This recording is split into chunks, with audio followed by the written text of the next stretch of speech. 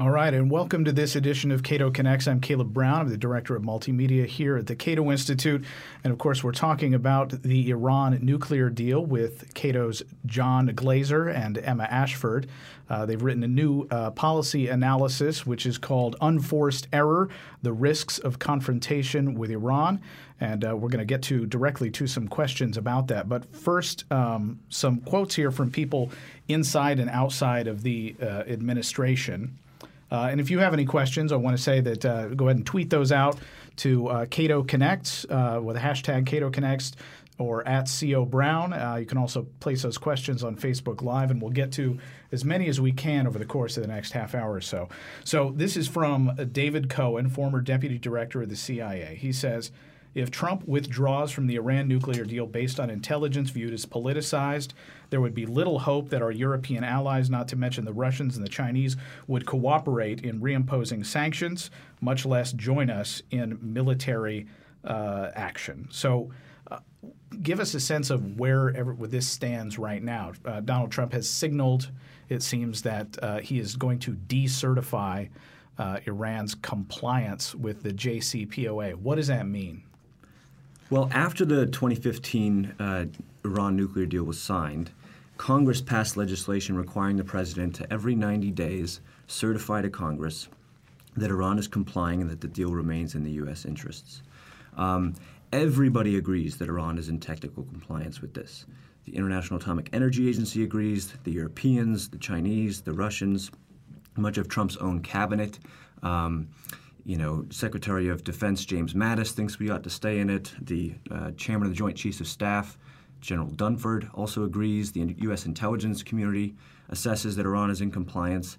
But Trump seems intent on decertifying anyways, apparently to satisfy his animus toward his predecessor's legacy, to complete one of his campaign promises, perhaps.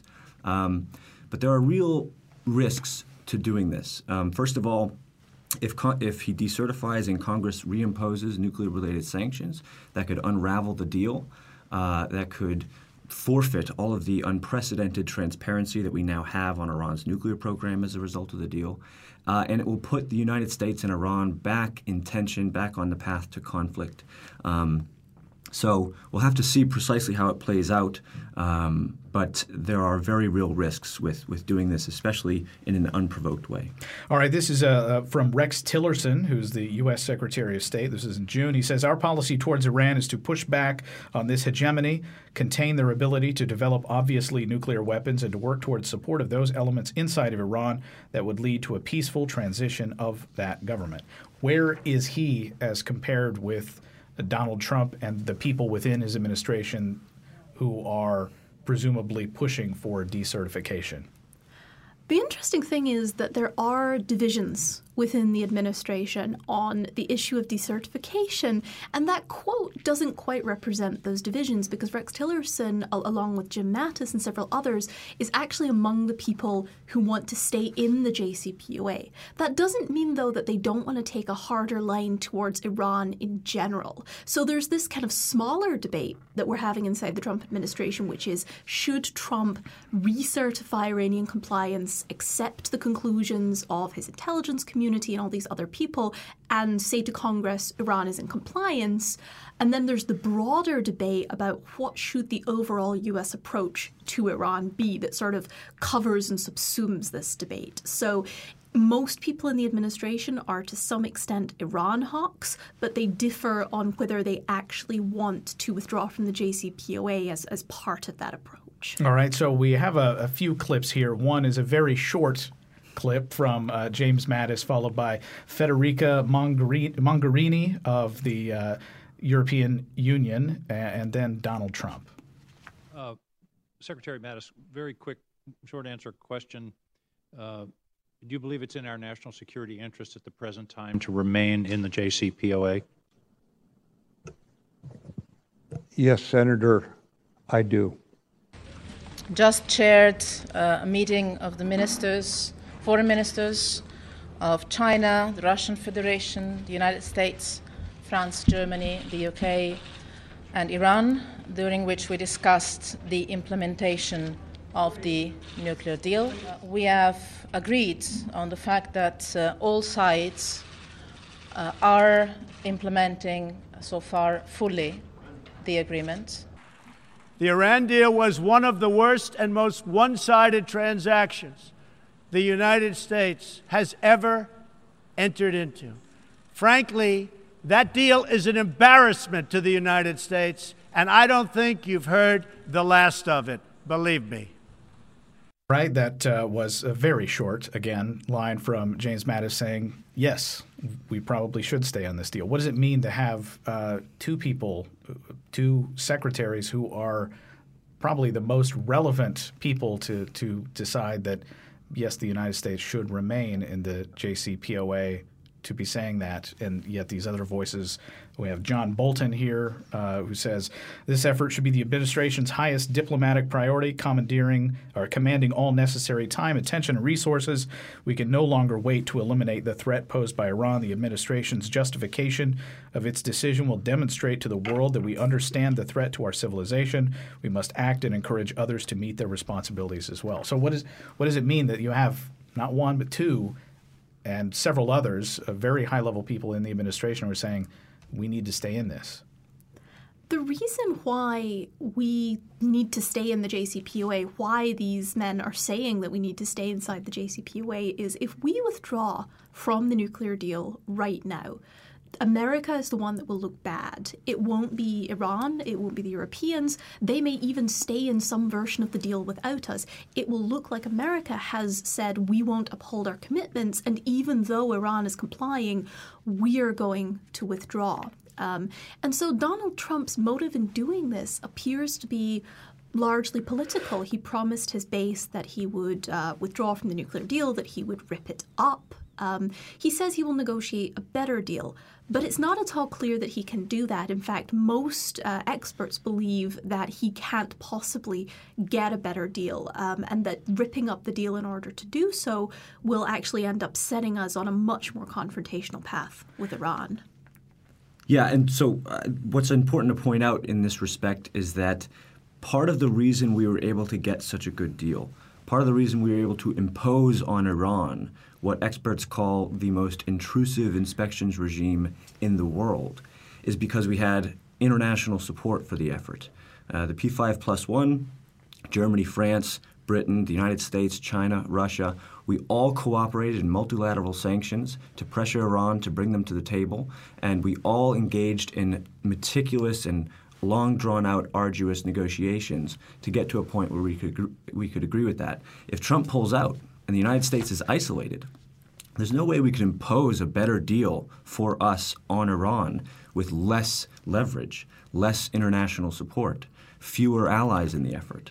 So he's really setting us up to have less and less to do in terms of imposing some kind of better deal. It's just not really in the cards. And it's interesting the way that the discussion about this from people who are opponents of the JCPOA, they talk about it as if there might be some better deal out there. Right. And but that part of it's never discussed in terms of, well, why didn't we get these things out of this deal? And there's this ephemeral thing out there that seems to be waiting in the wings if we just scrap what we've got. Yeah, so you're exactly right that the opponents of the deal tend not to detail what a better deal would look like. But what they do is they focus on the parts of the deal that they find unsatisfying. So the fact that some elements of the deal, some restrictions on Iran, start to expire at 10, 15, 20, 25 years, they've identified this as a real problem and tried to claim that it's a security threat. The problem is what they're saying is we should get out of the deal and unburden Iran from the deal's restrictions and make all those restrictions, all those capabilities for Iran to start building up its nuclear program a reality tomorrow. And that's just bad logic. And I think it's important to remember that the JCPOA is one of the most, as John said, one of the most intrusive inspections regimes that any country has ever agreed to on nuclear technology.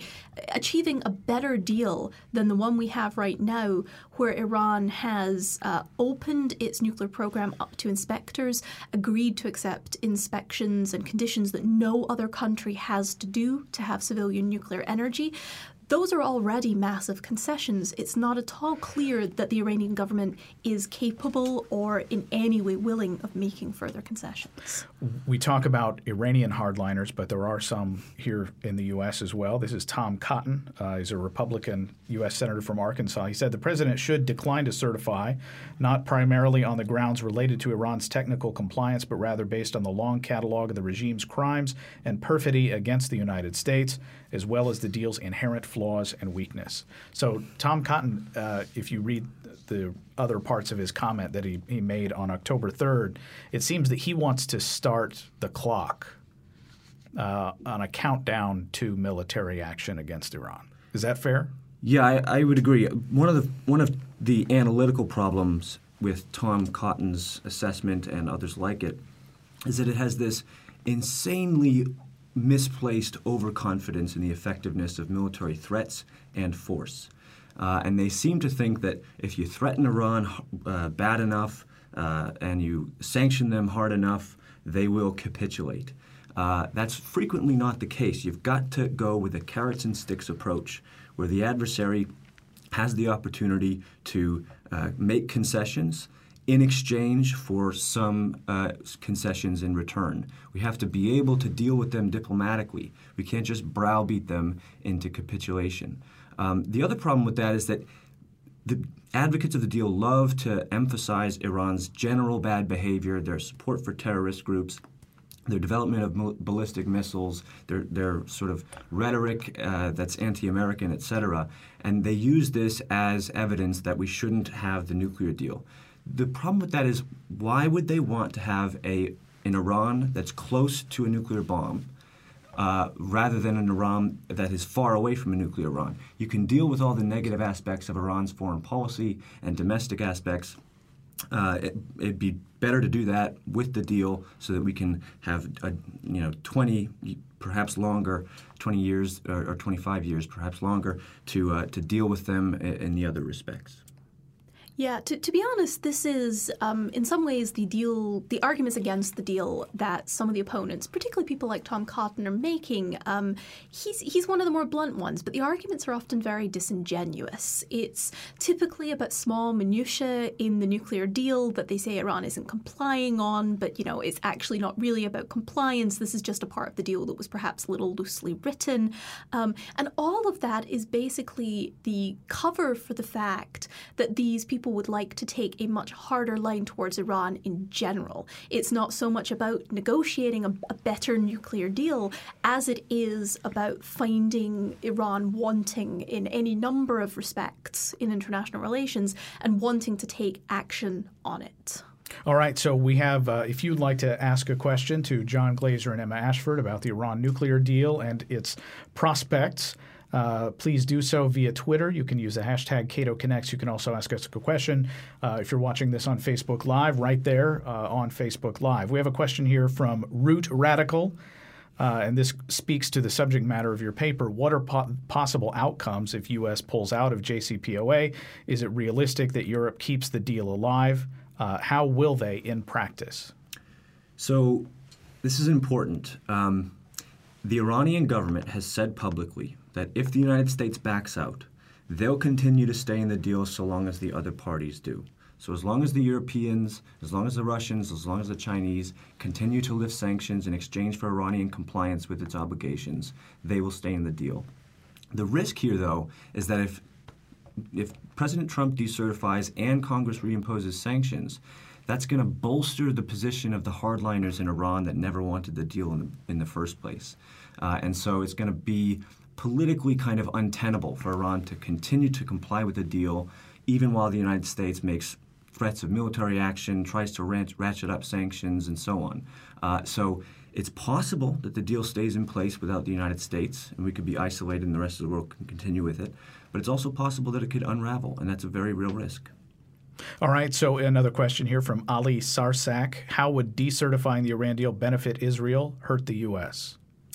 Well, it's not at all clear that it actually would benefit Israel. And in fact, there have been a number of particularly former Israeli officials, former Israeli government officials, intelligence officials that have been here in D.C. for a number of weeks now, lobbying, explaining their position, and basically arguing that the JCPOA is in Israel's best interests. And so even inside Israel, we see that there is a divide. There are some very conservative politicians, people like Benjamin Netanyahu, who they do want to see the deal go away. But the vast majority of the Israeli security and military apparatus are actually quite keen to keep the deal because they see it as constraining Iran in one important area, even if it doesn't solve every problem in the Iranian relationship.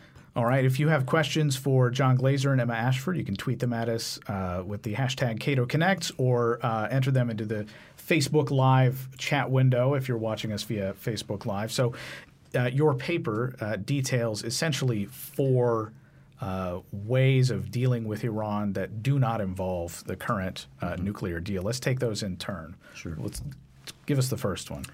So the first one is sanctions, and this is an approach where the United States would try to reimpose nuclear-related sanctions and other kinds of sanctions related to Iran's ballistic missile program, their human rights record, etc. The fundamental problem with this one is that we don't have multilateral support. And without that kind of leverage, we don't have much direct bilateral trade with Iran, so it's not going to really put pressure on them in the way that sanctions in the lead-up to the JCPOA did. The second problem was that sanctions on their own are not a very good foreign policy tool, and that they don't actually yield positive results in terms of altering the behavior of the targeted state. It's only the case, especially on really important national security issues. That sometimes happens, but again, you need international support, lots of economic pressure, and the prospect for having those sanctions lifted. And if Iran doesn't see that prospect under a harder line administration that doesn't seem to want to negotiate, it's very unlikely that they'll capitulate.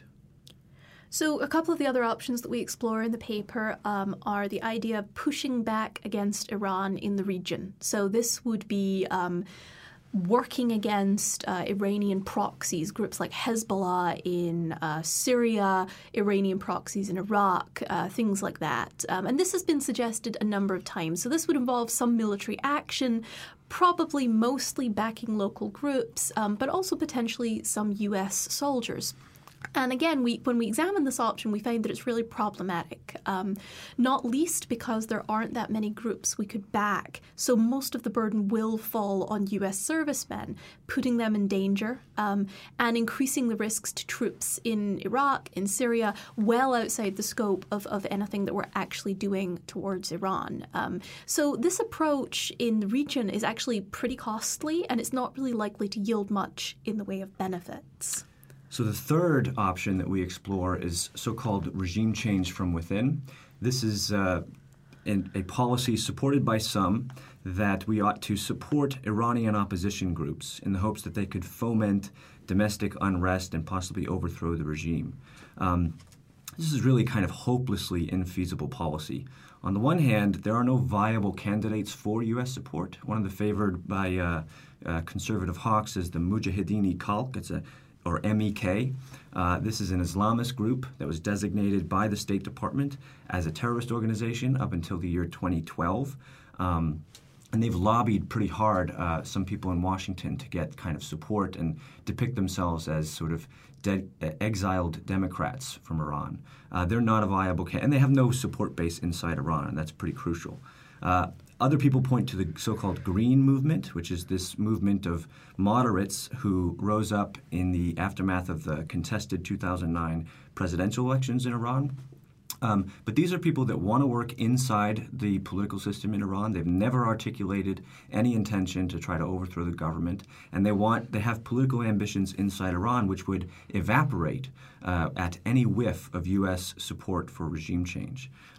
Finally, the final point on this is that regime change very rarely works. It's not the case that it's easy to just unseat a current government and establish a new one in its place. And even in those cases where it has worked, it tends to fail or blow back in our face. Conveniently, it has happened with Iran. In 1953, the United States and Great Britain participated in a covert coup which overthrew a flawed but democratically elected regime. and we imposed in its place a dictatorship, which was pretty nasty. And then in 1979, a group of radical nationalist religious groups overthrew the government and sort of developed this narrative of anti-Americanism given their recent past, and it didn't really, that's the government we're dealing with today. So these things don't end well. Just very quickly, the final option that we look at in the paper is also the most extreme. It's direct military action against Iran. And the form that this would probably take would be some kind of strikes on Iranian nuclear sites or Iranian military sites, sort of the kind of thing that the Bush administration considered back in 2006, 2007, when they were getting increasingly concerned about the Iranian nuclear program. And I will just keep this very short and say that those military strikes would most likely escalate into a much larger conflict that would end up destabilizing another Middle Eastern country and dragging the U.S. further into that region's conflicts. This is not a good idea. So moving back in time a little bit before this deal was signed, what would make Iran want to sign a deal like this? Presumably they saw what occurred in Libya and in other countries, and whether we like it or not, countries with nukes are treated differently by the rest of the world. So what brought them to the table?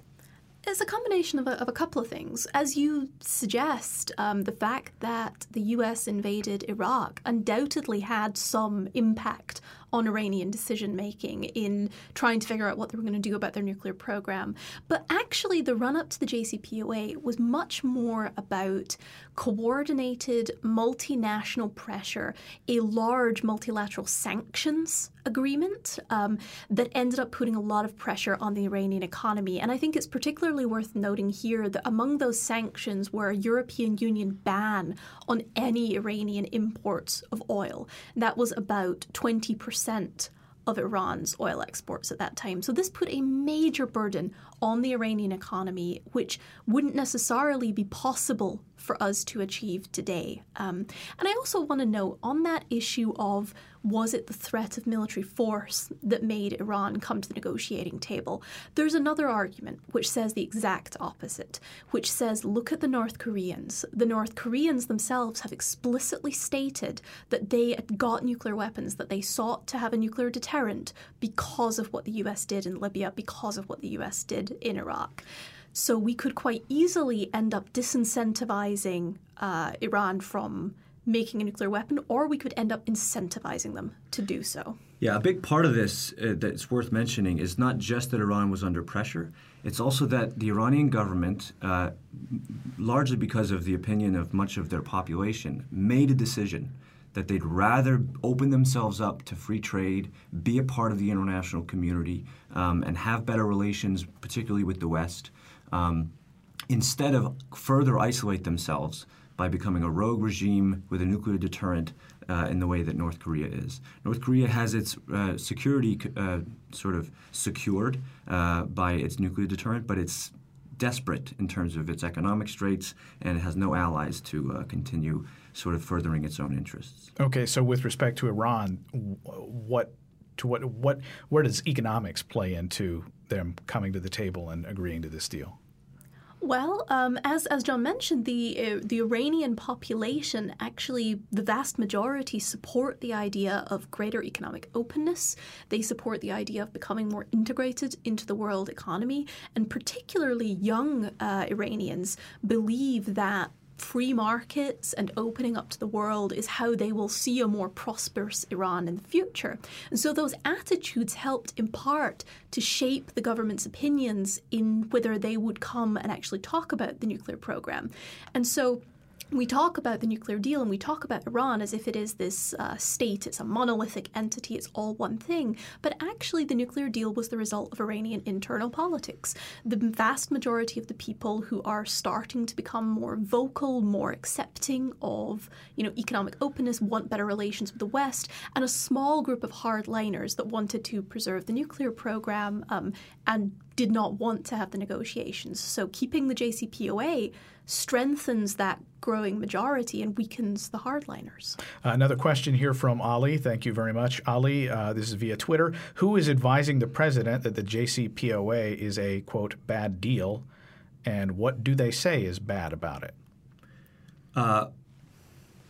Hardly anyone that I'm aware of at the high level in the administration is advising him to pull out of the deal. I think he's made clear to his cabinet and in public, he's put himself in public on the line on this, that he wants to get out of it, that it's a bad deal, etc. And so in order to sort of not seem like he's backtracking and to continue to seem tough, I think his administration is trying to find a way that he can decertify but stay in the deal. And so that's what the kind of quote-unquote adults in the room are trying to do. And what they might be trying to do is encourage Congress not to reimpose sanctions after decertification. And that's a kind of get-out-of-jail-free card for Trump, where he can decertify, express his disappointment with the deal, but not affect United States participation in it by reimposing sanctions. I think also John's right that inside the administration there aren't many people advising Trump to pull out of the deal, but there are a number of external voices. The think tank, the Foundation for Defense of Democracies, that's always been very hawkish on these issues, have been strongly supportive of Trump ripping up the deal. And there have been a number of outside people like Tom Cotton in the Senate, people like John Bolton, who was the UN ambassador under George W. Bush. And these are the same people who, before the nuclear deal was signed, they called for the U.S. to take military action against Iran. These are the same people that for years have been calling for regime change in Iran. And so it's kind of hard not to view their discussions about the JCPOA as anything other than an opportunistic way to try and worsen U.S.-Iranian relations again. So who are the strongest voices? You said that it's hard to pick out who they are in the administration. Well, that seems fairly troublesome if that's the case. Strongest voices in favor of the deal? No, in opposition. There were some lower-level people in the National Security Council early on. Many of those people have been fired with the rise of H.R. McMaster and John Kelly. Steve Bannon has left the administration. Ezra Cohen-Watnick was one of the Iran hawks that was advocating we pull out. So there were a number of people, but they all seem to have scattered about. And the success in terms of who the president surrounds himself with is H.R. McMaster, James Mattis, Rex Tillerson, and these voices, most of whom say we should stay in the deal. But I think what's really interesting to note here is that the impetus for this does appear to be coming from Donald Trump himself. He railed on the campaign trail about how the Iran deal was the worst deal ever, and he would rip it up on his first day in office. And even though basically every advisor that he has is telling him that Iran is in compliance, that this is a bad deal, that this will make this will make the U.S. look bad, that this will weaken us in a national security sense, Trump appears determined to plow ahead with it. So this is kind of indicative of broader foreign policy inside the Trump administration, which is the president doesn't always make the decisions that his advisors would like him to make. All right. So, John, you mentioned something that may seem like a middle ground and maybe not a very happy medium, but not the worst outcome, which is Donald Trump gets to decertify, which is the president's prerogative at every 90 days, but the United States does not end up withdrawing from the deal. What does that look like a few months or a few years out? Well, so there's a couple of things going on. The first thing we have to consider is how likely is it that Congress doesn't reimpose. Number one, it's kind of likely because it seems the administration is making that an explicit part of their policy. Don't reimpose sanctions while I decertify. The second thing that's encouraging is that prominent members of the president's own party, including Rand Paul, Ed Royce, who's the chairman of the House Foreign Affairs Committee in the House, Senator Jeff Flake, lots of people are saying we want to stay in the deal. We don't want to unburden Iran from the restrictions while they've benefited from sanctions relief. So that's positive. It's certainly possible that this is the way things could go. The other thing that I've heard some rumors about in some reports is that Rex Tillerson, working with members of Congress, wants to do something to get rid of the piece of legislation that was passed after the Iran nuclear deal to unburden the president from having to decertify or certify every 90 days. And that will kind of, again, it's a kind of escape pod for President Trump to be able to not have to constantly sign on and put his imprimatur on the deal, but also for Congress to be able to continue to lift sanctions. So where is Congress in all of this? What is the expectation, or do we have one, about how Congress would react to decertification? Well, Congress they're not obligated to react in response to this, but they do have a window of 60 days after Trump basically says, I'm decertifying, Iran is not compliant with the deal. Congress has 60 days to decide whether they're going to snap back the nuclear sanctions on Iran. And they don't necessarily have to take up legislation to do that, but they probably will. And so this may end up coming down to a debate in Congress over whether Congress thinks the JCPOA is worth staying in or not. And in that, this is, again, very similar to a lot of Trump's sort of other policy areas, how he's been with the DACA, the Dreamers Act, where he tried to punt that back to Congress, and various other initiatives. So he, in one sense, is making a decision here, and in another sense, he's basically kicking it to Congress and saying, you decide. Is there any sense of what he actually thinks about this, other than I made a campaign promise and now I need to follow through on it? Well, I've seen zero evidence that Trump is familiar with the details of the deal itself. He seems not to be interested in what it actually does for Iran, what it actually does for the United States.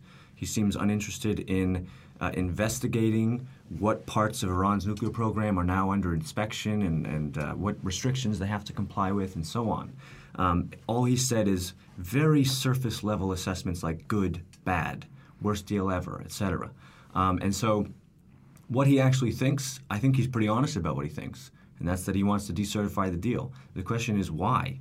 That's something that he hasn't gone into very much. But as I said at the beginning, I really think it probably has to do with either his animus towards his predecessor's legacy and wanting to kind of undo that aspect, and also keeping a campaign promise, which, he ran a campaign that was kind of remarkably lacking in policy details and substance, and one of those aspects was the Iran nuclear deal, but now he's on the hook for it. So, all right. So you talked about the president finding himself unburdened from having to recertify or make a decision about certification every 90 days. Could that be construed as a flaw in the deal? No, definitely not. Okay. So there are two different things going on here. One is the JCPOA, the Joint Comprehensive Plan of Action, which is the deal that was negotiated between the U.S., some European countries, Russia, China, and Iran. And that is the international deal. It's the one that lifted the UN Security Council sanctions, and that's the one that other countries are all members of. And then there is this Corker-Cardin legislation, which was passed by Congress during the negotiation of the nuclear deal, and it basically was designed to allow Congress to have a vote and say whether they thought the nuclear deal was a good idea or not. President Obama chose not to make this a treaty. And this legislation was designed to give Congress a say in the issue. The problem is that it also included this requirement that the president certify every 90 days to Congress that Iran is complying. So in some ways, this is Congress's own legislation that they set up to basically tie Obama's hands 2 years ago. It's coming back to bite them now with a Republican president who doesn't necessarily listen to Congress. All right. Any final thoughts on where you think this is headed? The president, just before this weekend began, indicated very strongly that he would decertify. And here we are. It's Monday, and the deadline is the 15th, I believe, in order to make that decision. What advice would you offer? Look, I think that we have to ask ourselves a question here. Do we want to continue to ratchet up tensions with another major power in the Middle East? Do we want to continue to talk about the prospect of war or conflict or proxy war or regime change? Do we want to drag ourselves in to another profoundly costly, in terms of blood and treasure, conflict in that region? Or do we want to choose to recognize the facts, which is that the Iran nuclear deal has significantly rolled back Iran's nuclear capabilities. It's given us greater transparency, more than we could even imagine prior to the deal itself. And it's improving Iran's connections in terms of trade and economics with the rest of the world, which very well could have a positive influence on the future of U.S.-Iran relations with Europe, and so on. That is a pretty easy choice, in my opinion. So it's up to Congress. It's going to be a close vote, but I think some responsible members of the Republican Party are leaning towards not reimposing sanctions, so we'll have to see. I think the other place that we'll have to watch over the next couple of months as Congress considers this issue, as we talk about the nuclear deal, is we also have to talk about the Trump administration's broader approach to Iran. And Donald Trump is supposed to be giving a speech later this week in which he lays out not only what he's going to do about certification or decertification, but also his administration's broader approach to Iran. And as we talk about in the report, ideally what we would like to see with Iran is that we slowly start to move towards a slightly better U.S.-Iranian relationship, that we keep the JCPOA, that we build on the success of that agreement to talk to Iran about other issues that we're unhappy about, whether it's missiles, whether it's, anti-democratic things inside the country, and that slowly over time we end up reducing tensions between the two countries, that the moves that Trump appears set to take would do the exact opposite. All right, Emma, we're going to give you the last word. The paper, again, is Unforced Error, The Risks of Confrontation with Iran by John Glaser and Emma Ashford here at the Cato Institute. Please join us again for another edition of Cato Connects. Follow us on Facebook and Twitter, and we'll talk to you again next time.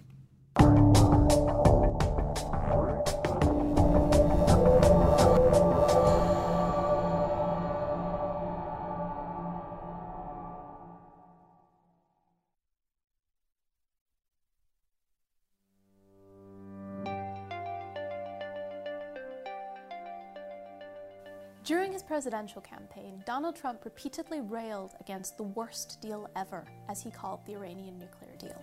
His administration seems determined to follow through on that promise, whether by withdrawing from the JCPOA entirely or taking a more confrontational approach to Iran in other areas. Yet the Iran nuclear deal is working.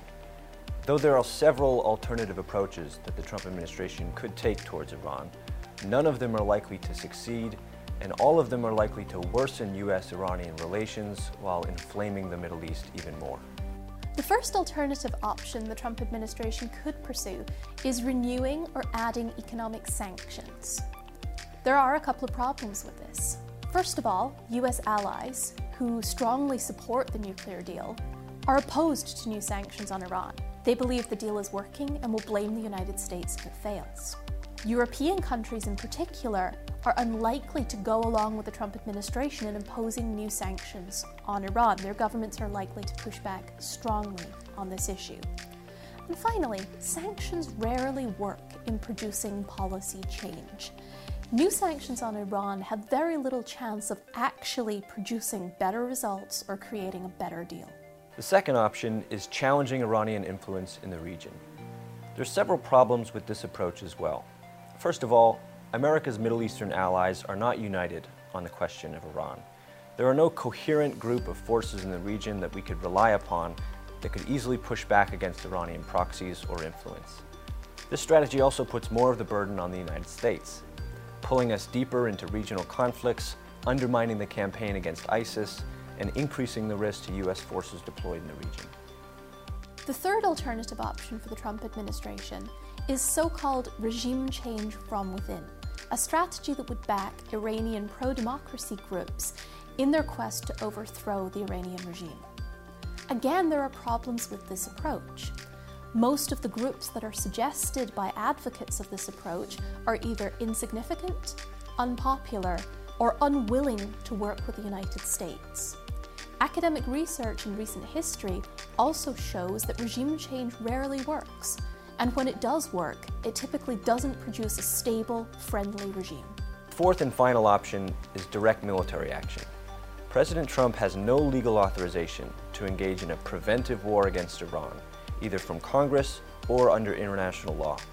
Even small-scale military confrontation is likely to escalate very quickly, requiring substantial U.S. force commitments and increasing the risk of retaliatory strikes. A large-scale conflict could be costlier than the Iraq and Afghanistan wars combined. Finally, attacking Iran after the successful signing of the nuclear deal will only add to global suspicions that the United States engages in regime change without provocation and cannot be trusted to uphold its commitments. And this will only increase the incentive for states to seek a nuclear deterrent. So what's the alternative? The US must seek to uphold the JCPOA and build on a successful nuclear deal for cooperation in other areas of US-Iranian relations. This process might not solve every problem that we have with Iran today, but continued engagement is the best way to ensure better relations over the long term.